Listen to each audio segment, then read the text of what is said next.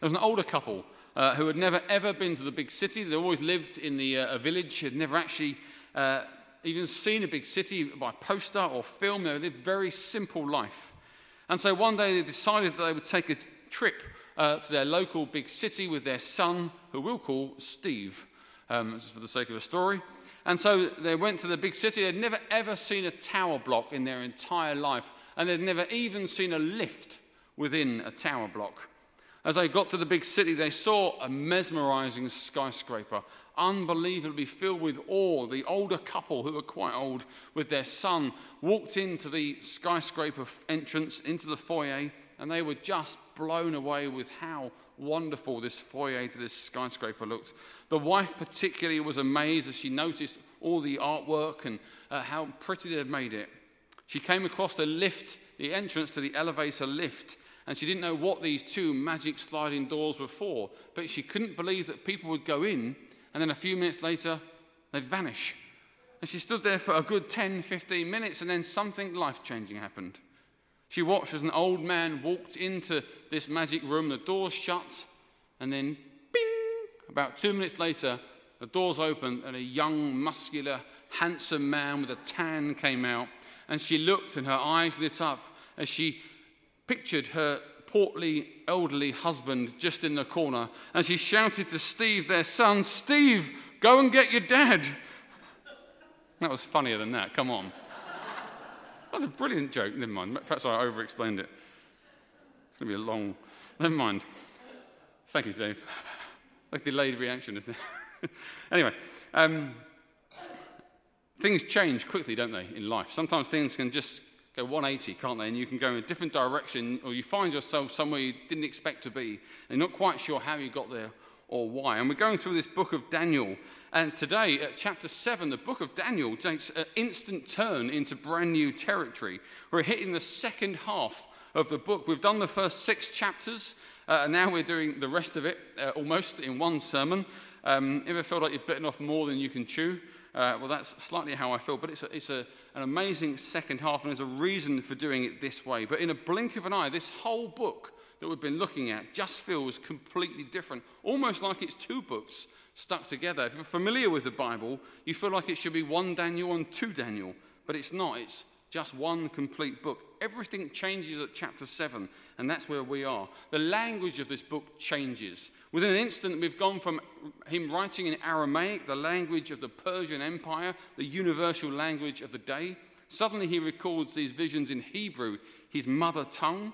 The first half of the book is a historical, chronological account of life in captivity for him, Daniel, and his 3 friends, Shadrach, Meshach, and Abednego. We've had all those stories in chronological, historical order, but not anymore. It's different. It's out of order. It's not history anymore. It's now prophetic, the writing. It's apocalyptic. The word apocalyptic means revealing secret things. The first half of the book is about what's taken place. The second half of Daniel is about what's going to take place in the future. So it's completely different.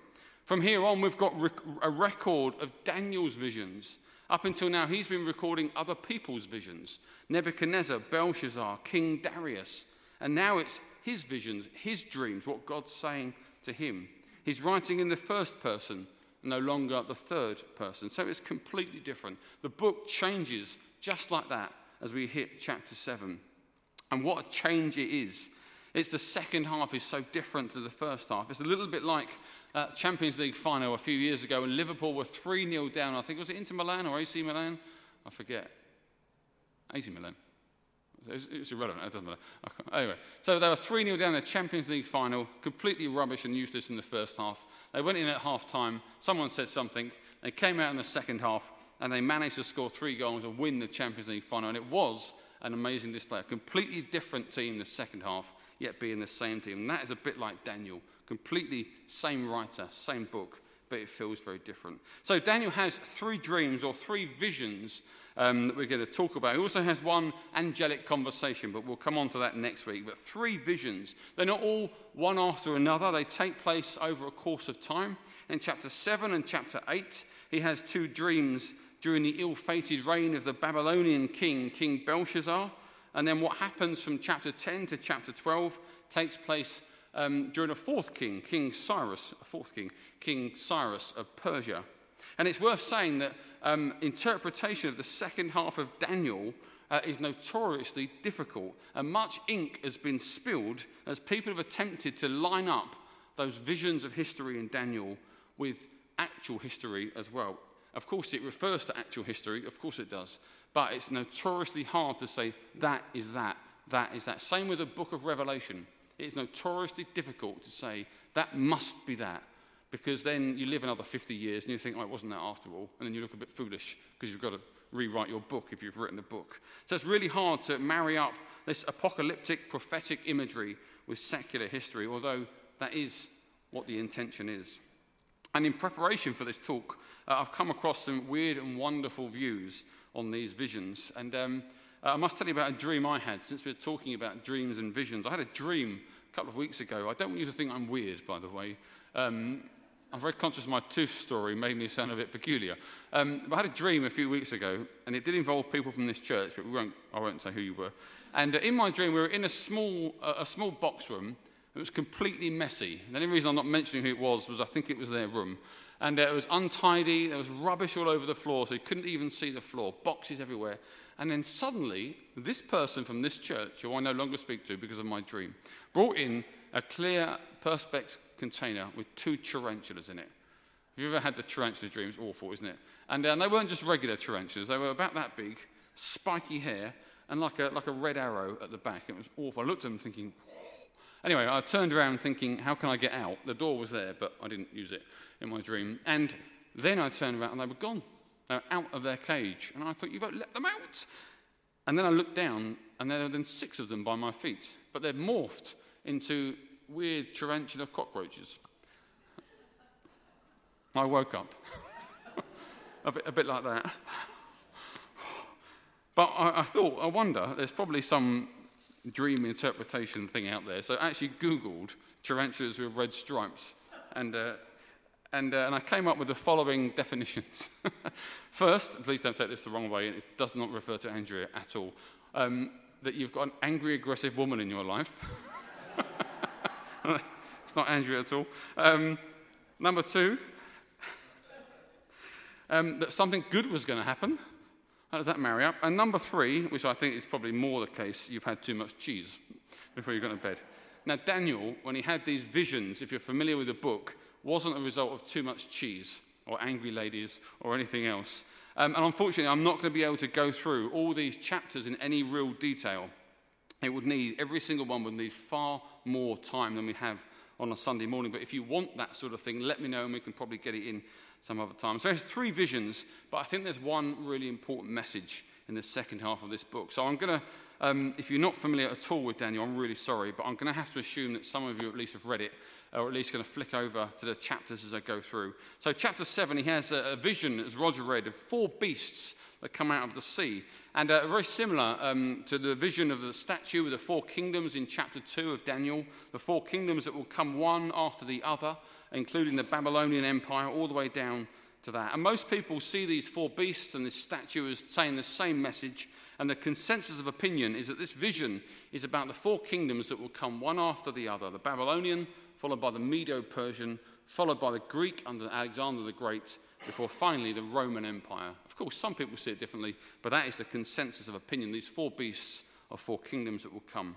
Chapter 8, if you flick over to chapter 8, he has another even stranger vision, another dream where he sees a ram and a goat having a fight in a place called Susa. What's really interesting here, actually, and a lot of people try and date Daniel really late, really close to Jesus, because a lot of what he says, actually, it's quite a lot of historical accuracy. And they say, that must have come after the event. But actually, that's not true. We're looking at a book that was written about 600 BC. And he writes about these 2 beasts, the goat and the ram, that are fighting each other.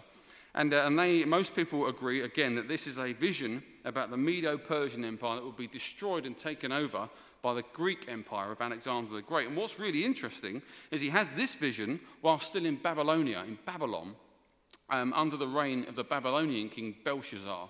And what's really interesting, the vision takes place in a city called Susa, which is 150 miles north of where he currently is. And in a few years after this vision, Susa will become the Persian capital. And that's obviously what the Greeks will take over and rule. Most people agree, like I say, it's about those two kingdoms. And then finally, the third vision takes place between chapter 10, 11, and 12. And it's a vision of a great war that fought between two sides. And Daniel sees this very much on a spiritual level. There's mention of angels fighting ungodly powers and protecting God's people. You see Archangel Gabriel appear and Michael. And all these chapters, as Daniel has these visions, his perspective is being stretched right across history, right to the very end of history itself. And we know from teaching of Jesus in Matthew 24 that some of what Daniel says is referring to the very end of the world before Jesus Christ returns at the end of all things. As Christians, we believe Jesus is coming again to judge the living and the dead. Amen. And as you read Daniel's chapters 7 to 12, you just sit back and think, oh, wow, that's really hard. And this is why you rarely hear sermons on Daniel chapter 7, 8, 9, 10, 11, 12. You might get the lion's den in, but you don't really get this bit preached on, because it's really hard to say, that means that, that means that. And actually, as I prepared for this sermon, I came across one person that felt chapter 8, the ram and the goat, weren't referring to the Persians and the Greeks. They were referring to Russia and the US. Then you get other people that say the fourth beast in chapter 7 must be Nazi Germany, for example, and it's really hard to kind of marry those things with modern day things as well. They could be right. Who am I to say they're not? They could be right.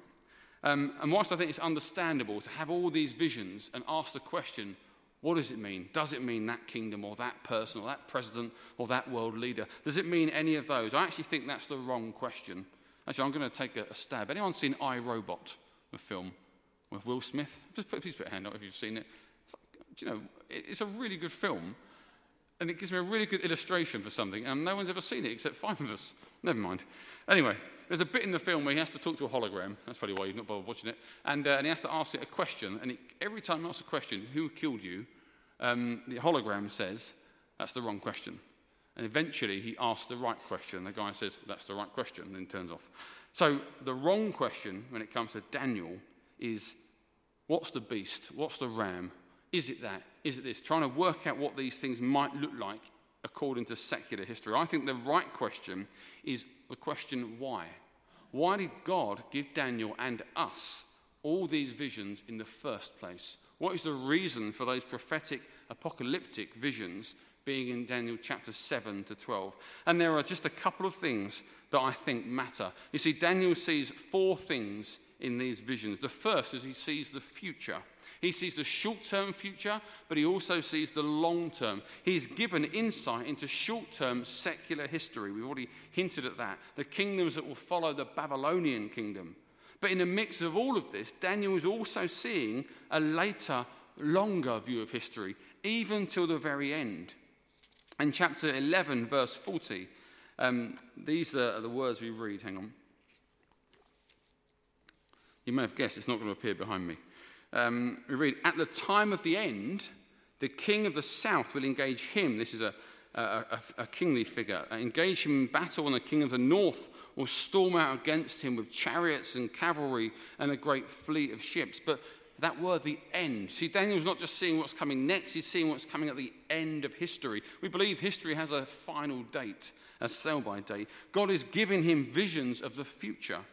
He's shown what will unfold across human history. And what God is telling Daniel and us is that across human history, what you will have is kingdom after kingdom after kingdom after kingdom until God's kingdom finally comes in all its glory. And isn't that the case? Hasn't that been the case from day one? Whether it will be the rise of colonial kingdoms that ruled much of our world until they, went out of fashion, for want of a better term, before things changed. Then there were financial kingdoms. Coca-Cola, I don't know if it's still the case, have more money than some countries. They're a kingdom. They can dictate how countries run, or football teams are managed, or other things like that. They can change foreign policy companies because they've got so much money. And they threaten to take it out. They're a kingdom, aren't they? We have kingdoms in education now, don't we? We have kingdoms in hospitals. We have different kingdoms being built. Some of them are okay, some of them are not so okay.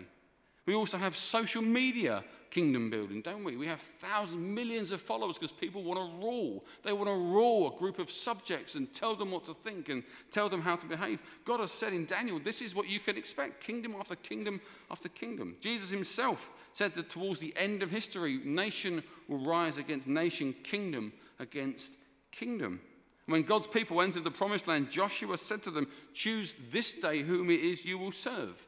Because we all exist in someone's kingdom. The Bible says there's a kingdom of darkness. And if you don't know Jesus, that's the kingdom you currently live in, whether you accept it or not. The kingdom of darkness or the kingdom of light. Christ died so that you could enter the kingdom of light. So God shows him the future. God shows him trouble.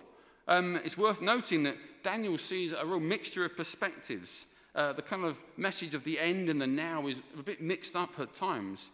But the message that comes across over and over and over, I can't do it one-handed, over and over and over again, is that as these kingdoms grow and come, there is going to be trouble for God's people. First the Jews and then the church.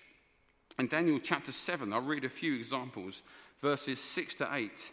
Have this vision of these beasts coming out of the sea. It says, after that I looked, and there before me was another beast, one that looked like a leopard, and on its back it had 4 wings like those of a bird. This beast had 4 heads, and it was given authority to rule. And after, in my vision, I looked, and there before me was a 4th beast, terrifying and frightening and very powerful. It had large iron teeth, and it crushed and devoured its victims, trampled underfoot what was left. It was different from its former beasts, and it had 10 horns. And then we read about that little horn that grows up and speaks boastfully. And then in verse 25 of the same chapter, if you flick over the page, we read about that little horn, that he will speak against the Most High and oppress his holy people and try to change the set times and laws. The holy people will be delivered into his hands for a time, times, and half a time. God's people, the Jews, have been punished and afflicted mercilessly over the years, and even this nation has got much to be guilty about. In chapter 8, verses 8 and 9, we read again of God's people. It says, the goat became very great. But at the height of its power, the large horn was broken off, and in its place 4 prominent horns grew and stood toward the 4 winds of heaven. Out of one of them grew another horn, which started small but grew in power to the south and to the east and towards the beautiful land, that would be Israel. And then verse 11 of the same chapter of this little horn, it set itself up to be as great as the commander of the army of the Lord. It took away the daily sacrifice to the Lord, and his sanctuary was thrown down. In 23 to 25, in the latter part of their reign, when the rebels have been completely wicked, a fierce-looking king, a master of intrigue, will arise. This is the interpretation of that same vision. A king, a master of intrigue. He will become very strong, not by his own power. He will cause astounding devastation. He will succeed in whatever he does. He will destroy those who are mighty, the holy people. He will cause deceit to prosper. He will consider himself superior. When they feel secure, he will destroy many and take his stand against the prince of princes. He will be destroyed, but not by human power. And in chapter 11, I'll read those anyway. There we are, we're here anyway. Verse 28 to 31, Daniel records this. Again, another vision about another king that will stand against God's people. The king of the north will return to his own country with great wealth, but his heart will be set against the holy covenant. He will take action against it and then return to his own country. At the appointed time, he will invade the south again, but this time the outcome will be different from what was before. Ships of the western coastland will oppose him. He will lose heart. He will turn back and vent his fury against the holy covenant. He will return and show favor to those who forsake the holy covenant. His armed forces will rise up to desecrate the temple fortress and will abolish the daily sacrifice. They will set up the abomination that causes desolation. And in verse 36, the king will do as he pleases. He will exalt and magnify himself above every god and will say unheard of things against the God of gods. He will be successful until the time of wrath is complete, for what has been determined must take place. And then 41 and 45. He will also invade the beautiful land. Many countries will fall, but Edom, Moab, and the leaders of Ammon will be delivered from his hand. He will pitch his royal tents between the seas at the beautiful holy mountain, yet he will come to his end and no one will help him. In the short term, Daniel, most people agree, is talking about a man named Antiochus Epiphanes. Some people would take a different view. He led after the breakup of the Greek Empire, and he led one particular group who invaded and took over God's people in Israel, and he went up to Jerusalem. He self-titled himself God Manifest, and having conquered Jerusalem, he outlawed Jewish worship, and in place instructed that they worship Zeus, even installing an altar in God's temple and sacrificing pigs upon it. This would lead to the Maccabean revolt. The Jews expressed their outrage and many of them were slaughtered. And that phrase, abomination that causes desolation, is that moment of sacrificing pigs to the altar of Zeus in God's holy temple. And so Daniel is seeing that, most people would agree. But he's also seeing, it would seem, another figure who will come at the end of history, who Christians in the New Testament refer to over and over again as the Antichrist. A person who before Christ returns will rise up, a man who will seem to be of peace, but who will be against God, against God's people, against the church, and who will turn against any who keep hold of the truth of the Bible. It's all very bleak as Daniel has these visions, but he sees a third thing with that. He sees visions of angels and the heavenly realms and God himself. In chapter 7, we read of the Ancient of Days, which is God the Father. We read of him sitting on a throne. He actually sees Jesus, one like a son of man, coming in the clouds. That's all New Testament language for Jesus. He referred to himself as a son of man. We hear of him going up into the clouds when he ascends to heaven, and that he will return the same way. In chapters 10, verses 5 to 6, and 12, verses 6, are probably Jesus too, as he has that final vision. And actually, in the second half of this book, we get the birth, death, and return of Jesus all prophesied. And in chapter 9, actually, you get a timeline leading up to Jesus' birth and death. And so Daniel, in amongst all the chaos of history that he sees, has actually been showing God's ultimate sovereignty over the whole of the world. That despite evil kings and growing kingdoms, the message of Daniel over and over and over is that God is still on his throne. That every kingdom will have a shelf life. And that's right the way from chapter 7 to chapter 12. That God is actively opposing the unrighteous, ungodly nations, and that he will bring them to task. And so the right question, why is Daniel having all these visions over what do they specifically mean in history? The reason the first one's the right question is because of the fourth thing that Daniel sees, and that is hope. You might remember back in week 2 we asked, what's this book for? What's the purpose of Daniel? It's written to a people who are being oppressed, a people who are in exile, are people who are wondering what God is going to do with them next, how God's going to rescue them. It was written to inspire people to be faithful to their God in difficult circumstances, as a reminder that he will judge the nations, that his kingdom that is coming will be unshakable, that he will have the ultimate victory. Despite it appearing that evil has the upper hand, God wins. And so, as we get ready next Sunday to finish our series, we must do it knowing that life is tough. And in fact, I know that for some of you here this morning, life is currently heartbreakingly tough for you.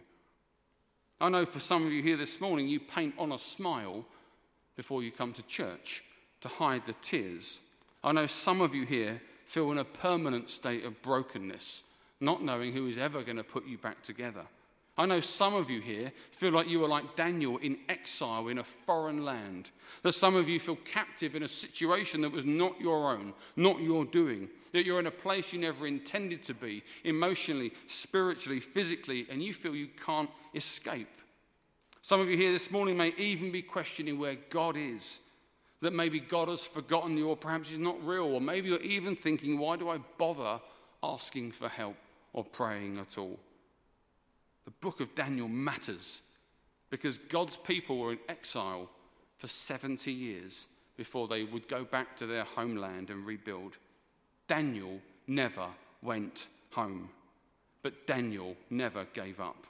Daniel lived even though he was a captive. Daniel was strong, even though he was under somebody else's power. Why? Because Daniel saw clearly the truth above the darkness, that his God was still God, that all this is temporary and his God is permanent, that evil will get its just deserts and righteousness its just rewards. Daniel knew that in a dark, changing world, the only place to stand or cling to was his unchanging God of all. And finally, Daniel had a vision of God's throne, his kingdom, his Savior, God's plan, his goodness, his might, his power, and his strength. And because of those things, he didn't give up. And so today, lift up your eyes from the floor to heaven, to where your God and mine is seated. Don't let that great liar whisper in your ear all is lost, because your God is still on the throne. Your King is still the King above all kings. Your Savior, Jesus Christ, the conqueror of death and defeater of darkness, is on his way back. Do not give up, but stand up, stand strong, look up, look at that King and see that he is coming back, that he's looking back, that he knows everything you're going through, that he will neither leave you or forsake you. That even if you walk through that darkest valley, I promise you, you needn't feel any evil or fear it, for God will be going with you. The end is nigh, and it is good for God's people. We say, Maranatha, come Lord Jesus, because the King is coming. The kingdoms of this world will fail. The darkness will retreat when the light of Christ becomes a second coming. Will you be ready to meet the King when he comes? Or will you trust in homes built on sand, lives built on nothing? Or will you trust in the one that has been the rock from day one? Listen to those visions of Daniel. Don't get bogged down to what the go actually is, but hear the message. Kingdoms will come. God's kingdom will come. They will go. His will stay. Trust that your citizenship is elsewhere and better. Let's pray. Lord God, we just lift up, Father, this second half of Daniel, Father. So much more to say, really, Father, but that's true of so much of your word. And Father, it's exciting to try and engage with these visions because, Lord, you've given them for a reason. You've not given them for the church to ignore because they're complicated. Father, you've given them to us to encourage us. You gave those visions to Daniel, Lord, to encourage him, but to encourage those that would come after him, who would be oppressed by successive generations, Lord, of people that didn't like God's people. And Father, I want to pray for our Jewish brothers and sisters, Lord, across the world. For, Lord, those who still, from time to time, are persecuted simply for who they are. Father, we pray protection on them. We pray they would come to know soon the Messiah that you've already sent for them. It's heartbreaking to think there's still wait for Jesus, but he's already come. Father God, may your church engage more with your people, Lord, across the world, for Jewish people. We pray that we would share the gospel with them, Lord, in a loving way. But Lord, for all of us, Father, for those here who are Christians, who are struggling, who are wondering what you're doing, Lord, may we lift our eyes up and know that whilst the darkness may look like it's got the upper hand, there is a day, the day of the Lord, when all evil will be dealt with. May we hope, Lord, not in what goes wrong in the present, but what will go right in the future. May we trust in you, Lord, even when the great liar whispers that we shouldn't. And Lord, I lift up any here this morning who are genuinely struggling. Lord, be with them and be their strength and open their eyes to the truth of what's going on in their heavenly realm. And I pray all this in Jesus' name. Amen.